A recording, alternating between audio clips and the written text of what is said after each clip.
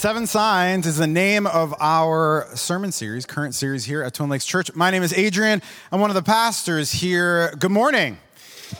Welcome to Twin Lakes Church. I'm super excited to share in God's Word with you today. If you're in the house, you were handed some sermon notes on your way in. You can go ahead and grab those because what you're going to hear is so good. You're going to write it all down, probably, or complaints on there, whatever you want. If you're watching online or listening, you can go to tlc.org/notes to access them there. Each week in this series, we've looked at stories of people who have experienced a miracle of Jesus as recorded in the Gospel of John. John calls these miracles signs, and later in his Gospel, he says he's written all these signs to show and so that you would believe that Jesus is the Messiah. And so what we see in these stories is that Jesus enters the life of these different people and he changes them forever. So far, we've seen guests at a wedding where the wine ran out. We saw a royal officer with a sick son. We saw a lame man who couldn't walk for over 30 years in a con. And we've seen a kid whose lunch was taken to feed 15,000 people. Next, we have a bunch of guys in a boat in a storm. In this heavy storm. I don't know about you, but it's kind of like how it feels right now. I mean, if you think about it, the world is stressful. It's like we're living in a storm. I mean, it rained yesterday, and not only that, like the earth is stressed out. It shook yesterday. Did you guys feel that? If you're in Corralitos, I was right there. My daughter was at the county fair, and then I was like, she's already nervous probably. And it's like, oh gosh, what's happening? But at the science fair, somebody was probably like, oh, I can tell you what's happening. I don't know. They're kindergartners, and they're like, I don't know, Mom. Anyways, sorry. But it's stressful. Lots of things are going on. The APA published their yearly survey called Stress in America, and they found that right now Americans have unprecedented levels of stress. Like dark storm clouds, today's issues are darkening the sky. If you think about it, the war in Ukraine, the refugee crisis in Afghanistan, inflation, gas prices, on top of the last 2 years of COVID. And then add in your own personal storms. I mean, in just the last couple weeks, I have a friend who has a loved one, very dear person, die in his life. I have another friend whose marriage is on the brink of divorce. And I have a young couple who's pregnant, looking for a place to live, to afford to live in this town, which you know is really hard. Are you feeling like that right now, like there are storm clouds darkening the sky above you? If so, I have a question for you.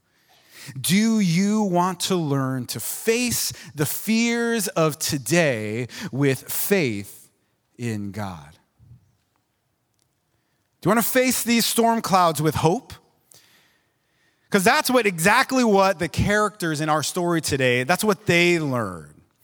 We're going to jump in. Open your Bibles, if you have them, to John chapter 6. The scripture will be in your notes and on the screen as well.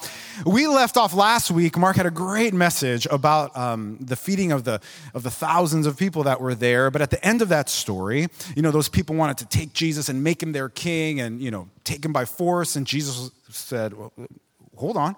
And so he got his disciples, and we got to get out of here. You guys get in the boat, and I'm going to head up the mountain. So that's where we left off. Verse 16, we continue. When evening came, his disciples went down to the lake where they got into a boat and set off across the lake for Capernaum. By now it was dark, and Jesus had not yet joined them. A strong wind was blowing, and the waters grew rough. But when they had rowed about 3 or 4 miles, they saw Jesus approaching the boat, walking on the water, and they were frightened. But he said to them, "It is I, don't be afraid." Then they were willing to take him into the boat, and immediately the boat reached the shore where they were heading. And that's the whole story. I like to read the whole story because it's kind of short. And one of the reasons it's short, I think, is because John is writing this 30 to 40 years after it happened. And since that time, since the time it happened to the time he's writing it, other people have written about this story already. You got Matthew, you got Mark in their Gospels. They have told this story. And so John is thinking, well, lots of people already know this story and they know all the details, so I could probably leave some of them out. He's like, I don't have to repeat all the details. You know, I mean, like one really big detail he leaves out is somebody else that walks on the water, Peter. If you've heard this story before, the most associated thing with this story is Peter also walks on the water, but John leaves it out. Now, this next part, I don't know this to be true, but I can imagine John, you know, in his old age writing his gospel, he gets to this story and he's thinking, man, you know what? Everybody talks about Peter all the time. Peter this, Peter that. Peter walked on the water. Peter, he's the leader of the church. Peter denies Jesus 3 times, and they still talk about him like he's this great guy. He's a nice guy, but he doesn't have to be in this story. I don't know if this is how they erase things back then. I don't know. You rip it out, just wipe it off. So he leaves him out, but because the people hearing this from John, reading John's account, would know all those details already, I'll fill in some of the blanks using those other Gospels. So we have the disciples on the Sea of Galilee. I was texting Renee this week because he is in Israel right now filming for a future TLC series. You guess about who? Peter. So sorry, John. But he knew I was talking about the Sea of Galilee, and we were just talking about it. And then this morning, Jamie Rom texted me this picture. She's works with me. She's our videographer filming, and she's like, "Hey, we're on the Sea of Galilee right now." And so this is them live, earlier this morning from the Sea of Galilee itself.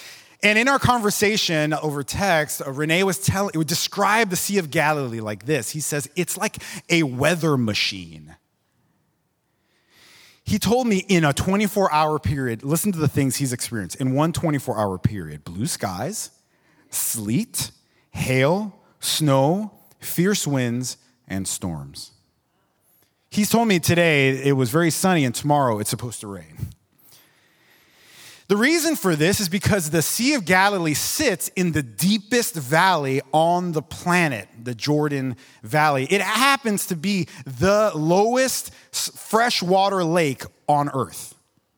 There's one lake that is lower, that's full of salt, just down the road, the Dead Sea. And because of this, there are these crazy weather things that happen. Renee describes it this way in his book, Jesus Journey. Cold air descending from the often snow-covered Mount Hermon range, just 20 miles away, but almost 10,000 feet higher than the surface of the lake. That cold air collides over Galilee with warm air from the below sea level Jordan Valley, creating these volatile weather systems. So this is what we know. If you are on the Sea of Galilee, you can expect a sudden storm. And that's the thing we need to know, a truth we need to know today when to face life's storms is this: storms cannot be prevented. No matter how hard you try, you can't prevent the storms of life from coming. Ever since sin entered this world, it broke this world, and we've been suffering the consequences. A broken world full of broken people, and that brings trouble. Just like Trent mentioned earlier, Jesus promises the disciples. John writes this down later in his gospel. He says it this way: in this world you will have trouble. Not you might have trouble, not it might come your way, not, if you do too many bad things or don't shape up, trouble's coming your way. No, everybody in this world, you will have trouble. So the disciples are on this boat in the middle of the Sea of Galilee, caught in a storm. From the other accounts, we know that it's about 3 a.m., pitch black dark, no visibility. The disciples feel all alone. every year, our family goes to Florida. We're going again in August. It's funny that we go every year in the summer because that's when our kids' summers, we can all go. All my friends who live in Florida, we're from there originally. And they're like, why are you here? It's so hot. I'm like, I know, man, but it's cheap and 4 people to fly. Okay, just give us a break. But in the summer, what you find are lots of storms. We go right in the thick of hurricane season. That's when everything's cheaper then. It's like, yeah, come on by, no problem. We've had our fair share of storms while we're there. As a kid growing up, you'd be playing outside, and it was fun. You're playing, and all of a sudden, you were getting attacked by water. You're like, what's happening? But it's super fun. Everything floods. As a kid, yeah, let's swim in the streets is what we did. As an adult, it's a little scarier. Every year, we find ourselves on these 2-lane roads, highways that span the state. You go up the state, there are these roads that go all across because we have family on both coasts, east and west coast of Florida. And so we have to drive across. So we find ourselves on these roads. And let me tell you something about these roads. There's nothing on these roads. Occasionally you hit a town with a Taco Bell and a Burger King, and you're like, okay, and a gas station so you can get gas. But otherwise, in between, nothing. Occasionally there's a cow. And I remember when we had little kids and we were trying to not be the parents who are like, we're not going to give them screens. They're going to enjoy nature. That was so dumb. Just give the kid a screen, man. Especially on this 3-hour drive in the barren wasteland of Central Florida. There'd be a cow. Like, guys, look, there's a cow. They're like, oh, cool. Where's the next cow? I don't know, man. In 100 miles. So we're on this road, and I remember one time we're driving on this road, and then suddenly it starts to get dark. This is an actual picture I took from our car while driving, not safe, with our kids in the car. Don't do that. But for these purposes, you got to take these pictures. Anyways, God forgive me. So we're driving, and then as you can see, it's crazy clouds, that darkness. We're about to get under that darkness. And when that happens, it goes from bright and sunny to dark and stormy. And to say that what is coming down from the sky is rain does it no justice, because it is like God opens up the fire hydrant and it's like, here you go, and it just comes down. You turn on the windshield wiper, as you can hear it, it's like groaning to try to push. The water drops are huge. I remember you drive and it's like this. It's like water, rain, rain, rain. You cannot see anything. All sides, just water. It's like you're in a car wash. And we're already in the middle of the state, this huge state. We're in the middle of nowhere. We can't see anything anymore. Occasionally you'll pass by a car, and in that car is a smart person who's like, I'll wait the storm out. But I'm a dad on vacation. I got to make good time, guys. We're pushing through. We're going to get there dead or alive.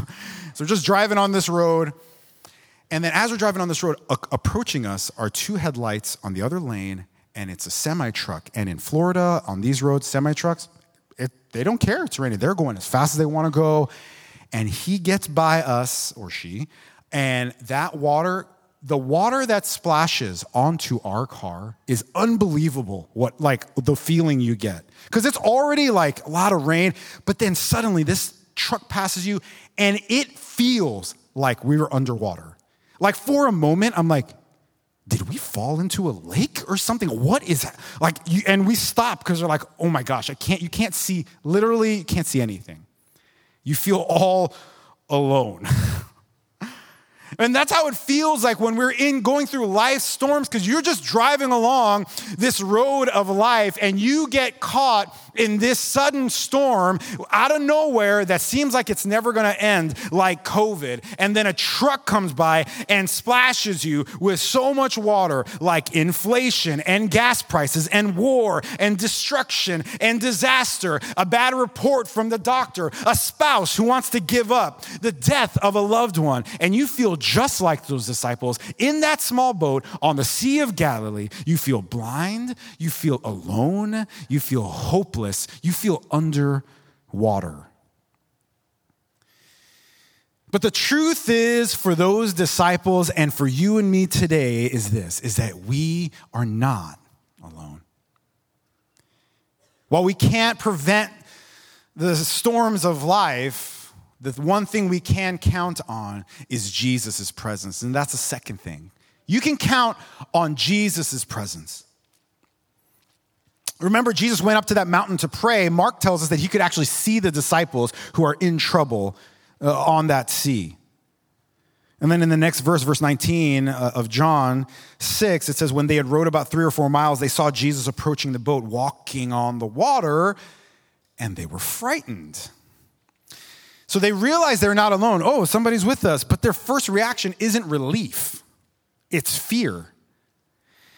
Which is kind of funny to me. I mean, can you imagine the scene? Jesus is walking on the water. On the water. He's walking on the water, guys. This is crazy. We say it now like, yeah, Jesus walked on the water, of course. Back then, they're like, what is happening? This guy is walking on the water. It's Jesus, the same guy who just multiplied that kid's lunch to feed all those people, the same guy who healed that guy who couldn't walk forever, same guy who turned water into wine. Now he's walking on water. And their first reaction is like, ooh. What did Jesus think when he walked up and he saw their faces? If it was me, I'd be like, come on, guys. It's me.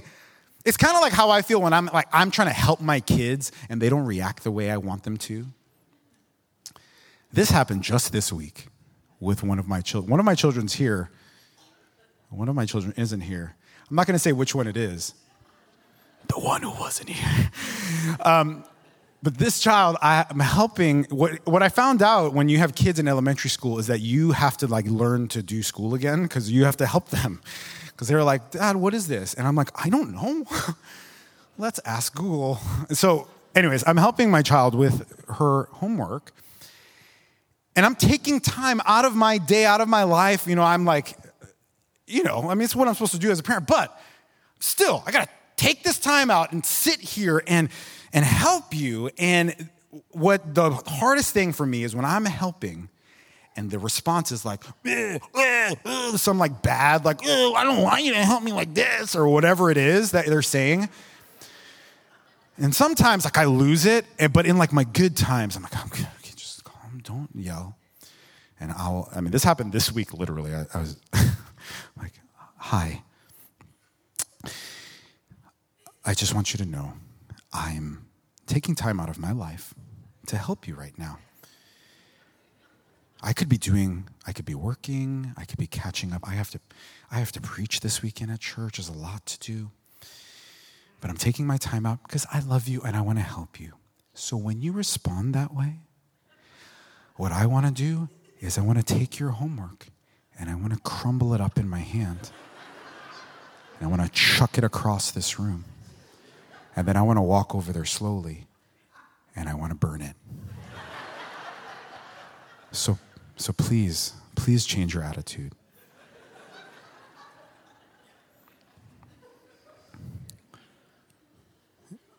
That's how it ended, thank God. Sometimes it doesn't end that way. Sometimes I'm like I freak out, and then later I have another conversation.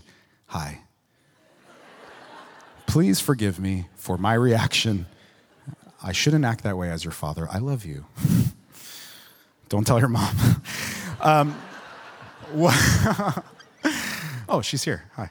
But I feel like Jesus walks up and is like, come on, guy, are you serious? He's Jesus, so he doesn't act the way. Thank God I'm not Jesus, right? But what's going on? Why are the disciples scared to see him? Is it because they don't know it's him?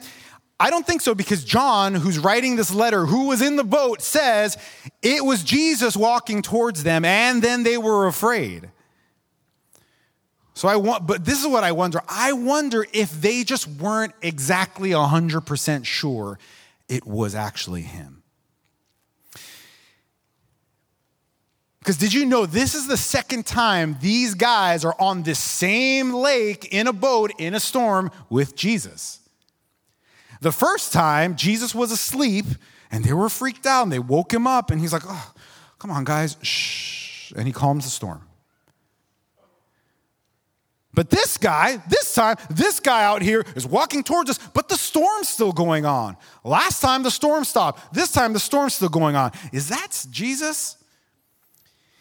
Because this is the thing, I think maybe it's because Jesus showed up not the exact way they wanted him to show up. And while we or I might laugh at the disciples, we react the same way so many times, don't we? God shows up in our lives, but not the exact way you want him to. You pray for something and you don't get it. And God doesn't answer your prayer the way you want to. When I was in high school, I was talking to this missionary. I was a Christian, and I said, I'm praying about this thing. He just won't answer it.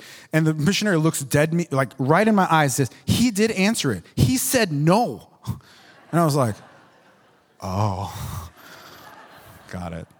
And he went on to tell me he answers every single prayer. Sometimes it's yes. Sometimes it's no. Sometimes it's wait or not yet. He doesn't answer the prayers you want him to, the way you want him to. Sometimes you read scripture and he tells you to do things you don't want to do. Forgive someone who's wronged me. No, thank you.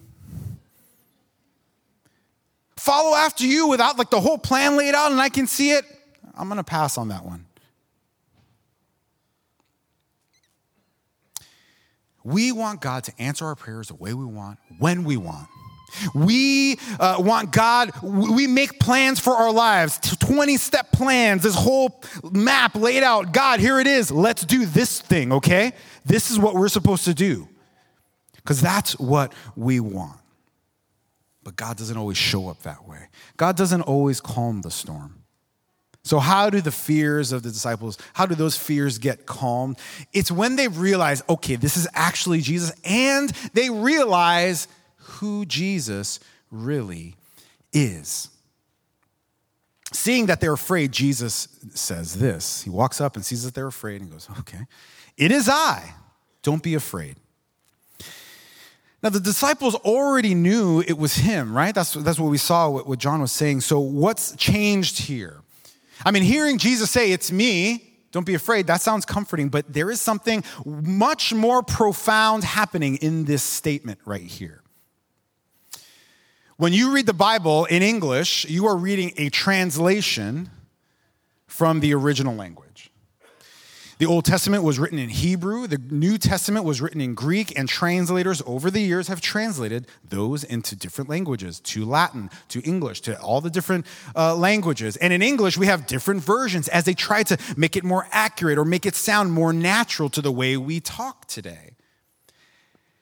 And so the modern translators who do a really hard job with this statement, they reorganize the words that Jesus says. And they put them in a different order that sounds more natural to us because in the original language, this is how it reads in Greek. I am. Do not fear. I am. Does that sound familiar to you? If you've grown up a Christian or you've read the Bible, you've heard of Moses. And the story of Moses really, it's about him going to Egypt to free Israel out of slavery, out of Egypt. And when he's getting that mission from God, which he doesn't want to do, he's like, okay, I'm going to go there and I'm going to say, yeah, let these people go. And they're going to say, well, who sent you to do this? What do I tell them, God? Do you remember God's answer? He says, you tell them that I am sent you. And from that day forward, we learn the name of God is I am, because he wasn't created. He has always been. He will always be. He is I am. And when the disciples hear this statement, I imagine their eyes widening as they realize who he is. They've seen him do some amazing stuff, but now he is walking on the water and he just said God's name. Matthew records this moment in his gospel this way. Those who were in the boat worshiped him, saying, truly, you are the Son of God. And that brought them peace, because no matter how big the storm is, no matter how hard it is to keep rowing, if they're with Jesus, they don't have to be afraid, because the one who created the sea that they are on is in the boat with them. And that is true for you as well. No matter how heavy your storm is, no matter how hard it feels to keep on going, remember this: He is Lord. He is the one who John describes this way earlier in his gospel. Through him, Jesus, all things were made. Without him, nothing was made that was made. Jesus has been, is, and will forever be.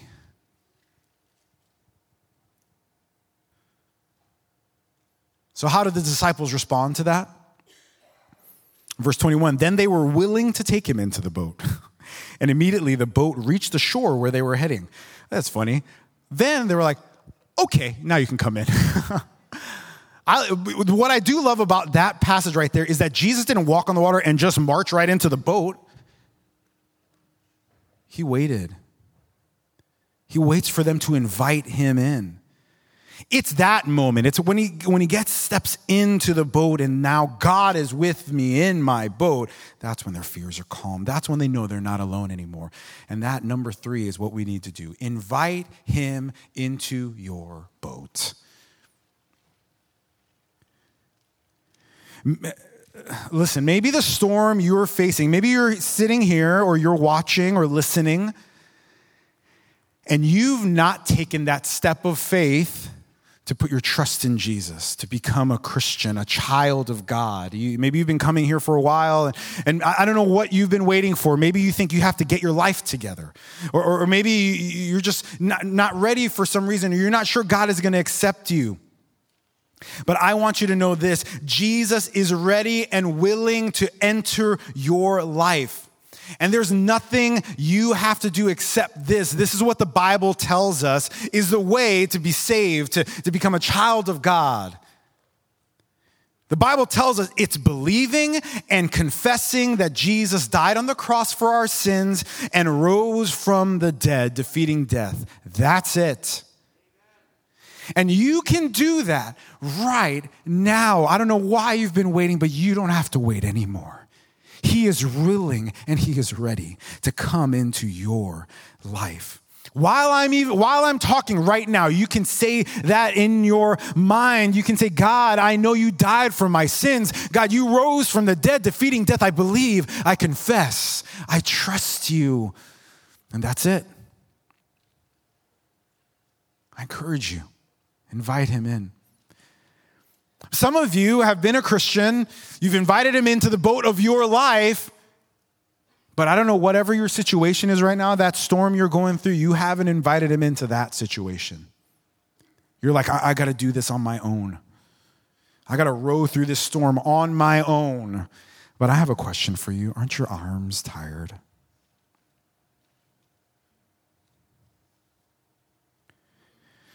It's time to invite the one who created the sea into your boat and into your situation, whatever that is right now.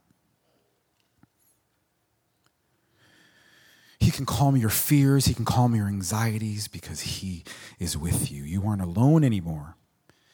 You aren't alone anymore because, check this out. When you invite him into your life, when you become a child of God, did you know another miracle happens? Another sign happens inside of you. The Bible tells us that when you believe and confess that Jesus died on the cross, that he rose from the dead, that he fills you with the Holy Spirit. Now, we've heard that in church so many times, be filled. He's filling us with the Holy Spirit. But sometimes I think we forget what that means. The literal Spirit of God somehow miraculously lives inside of you. Inside of you dwells the Spirit of God somehow. I love how Paul writes about it. He says this in Ephesians, when you believed, you were marked in him with a seal, the promised Holy Spirit. In Romans, he says, the Spirit of God who raised Jesus from the dead, that power lives in you. And when you grasp that truth, you really realize you are never alone. No matter if every single person around you deserts you, you are never alone because he is with you deeper than anybody can be. Not only were the disciples, not only were their fears calmed, but something cool happens at the end. They arrive safely to the shore. And immediately, it wasn't enough that Jesus walks on the water. When he steps into the boat, did you see what happens? The way I read it, he teleports them to the shore. It says he gets in the boat and immediately they're at the shore. That sounds to me, as a person who loves sci-fi, like teleportation. The sound I imagine hearing is, because that is the sound of teleportation. This is the first instance of beaming somebody up somewhere. That happened. That's how I'm reading it. Did you know God does the same thing for us? Watch. When we invite Jesus in, before we invite Jesus into our boat, before we put our trust in him, our relationship with God is we are separated. When you invite Jesus in because of what he's done, his death, his resurrection, when you do that, he immediately takes you into that new position you have with God. You go from not being a child of God to being adopted as a child of God. Immediately, he takes you to your destination, into your new relationship, your new position with God. And it has nothing to do with what you can do or how hard you can try to make that happen. He does all the work, and that is grace. That is the amazing grace of God, and the grace that Paul describes this way in Ephesians 4. It is by grace you have been saved through faith, and this is not from yourselves. It is the gift of God, not by works, so that no one can boast. He takes you immediately into that position with God. And one last thing, he takes you safely to your final shore. You know, so many of our fears, I know mine, my anxieties and my fears have to do with death. Like, oh, if this happens, I'm going to die. And then you know, in the back of your mind, you think, well, what's going to happen? I've dealt with anxiety issues, and I remember one piece of advice or counsel I got from a friend was, well, let's think about it. Okay, what if you die? What happens? And I thought, I guess, yeah. My future is secure in Jesus. I don't have to fear the unknown. He makes it known because, you know, Jesus broke the curse of death with his resurrection, and he offers you the hope of that same resurrection. He also offers the hope. He tells us he's going to return to renew all things, a new earth, a new heaven, where there's no more war or death or pain or suffering or crying or divorce. He'll make all things new. Our future is secure in him. The storms of life are coming, and they might be sudden. And while we can't prevent them, we can count on the presence of Jesus. So invite him into your boat. I want to share with you what this can look like. In the book that we have been reading, some of us have been reading along with this series called You Are Never Alone by Max Lucado. It goes through all the signs of that we're also doing, and each chapter has a sign. And so this chapter on the Walking on the Water, he describes and tells a story of a lady named Catherine Wolfe, She went through a crazy, intense, dark, major storm in her life, but somehow she kept on going. Let's watch.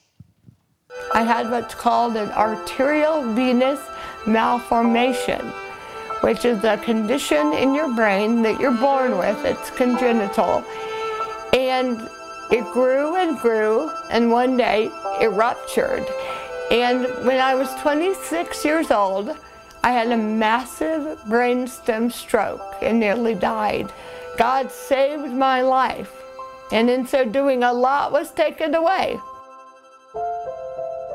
Life was wonderful before the stroke. I just had a baby, James, 6 months before, and we were living on the beach in Malibu. Jay was in law school, and life was fun and easy, and we loved our church. We're deeply plugged into our community there, and we're just really living out our wildest dreams. I was concerned because Catherine had felt a little strange that morning. And I went to the other room as my son was taking a nap, and I was working on a paper, and I heard Catherine cry out. I ran to her side, and she was collapsed onto the ground and non-responsive. So I called 911, and the paramedics quickly came and realized she needed to be taken to a hospital immediately. And she was wheeled out on a stretcher from that place we had called our first home, and she would never return again there. An AVM, it's called, and it's a very rare condition that Catherine didn't even know she had until that moment when it finally ruptured. And the pressure building in her brain was so great that there was almost no chance for her to survive. And in that moment, having this idyllic, perfect life with so much hope and expectation for our future turned upside down. Losing my motherhood was perhaps the saddest and hardest thing above all other issues I faced throughout my ordeal. Before the stroke, I was able to have 6 months and 5 days of just pure joy with James. I was just a happy mother enjoying new life with the baby. Once the stroke happened, I was not able to really engage my son. I was not able to be much of a mother at all. Now today, while the picture looks different, I'm there, I'm with him, and I'm able to take care of him again. And it is the greatest joy in all of this, is knowing that I can be his mommy again. We have been very blessed to suffer greatly at a young age because it informs the way we live the rest of our life. The future is definitely uncertain, but whose isn't? We're living out a picture of what, if we're all honest, each of our lives looks like. We don't know what tomorrow will hold, if it will be the best day of our life or the last day of our life. Our circumstances and the storms that might surround our lives are not nearly as important as our turning our eyes towards Him. And in that dependence, in that trust, in that tension between an all-powerful, loving God and a broken world, we found hope. Catherine's story is amazing. And since that video, that's from a while ago, I encourage you to look her up. She's written a couple books, her and her husband. Since that time, that little boy's grown up. They got pregnant again, and all the doctors like, you can't have this baby. It could kill you. And she pressed forward because of her. You know, they knew God was with them, and they're going to just push forward. And she safely gave birth to their second child, and now they speak and encourage others. They have a camp called Hope Heals, a book name with the same name, just encouraging others that are going through really hard storms. Because I'm not sure what your storm is. You might feel hopeless. You might feel like giving up. Today might be a day you're watching this, or you're listening, or you're here sitting right now, and whatever's going on, you want to give up. And you came here as like your last ditch effort to find something. But I want you to know Jesus is here, and he's willing to come into your boat. Don't give up. Whatever it is, don't give up. Keep on going. Invite him in. He can save you. He'll be with you and give you peace. Let's pray. Father, we thank you for your grace. Because God, in the storms of this life, some that just happen, some that we bring on our own, on ourselves, some that happen because of others, but God, no matter what, we thank you, Lord, that you are faithful. Your presence is faithful, that you are there. We thank you, Lord, for your amazing grace and love shown through the death of Jesus on the cross for our sins, his resurrection from the dead, defeating death so that we could have eternal life and hope. And God, the miracle of the Holy Spirit filling each of us, I thank you for that so that we can know that we are truly never alone. So I pray for those in here who maybe have made that decision for the first time, God. We celebrate with them in the new life that they have with you. And I pray for those who maybe for some reason are still waiting. May they know that you're ready and willing to enter. And for those others in this room who are going through a major storm, I pray for strength, for perseverance, and God, for the truth that you are with them. You are in their boat. We thank you. In Jesus' name, amen.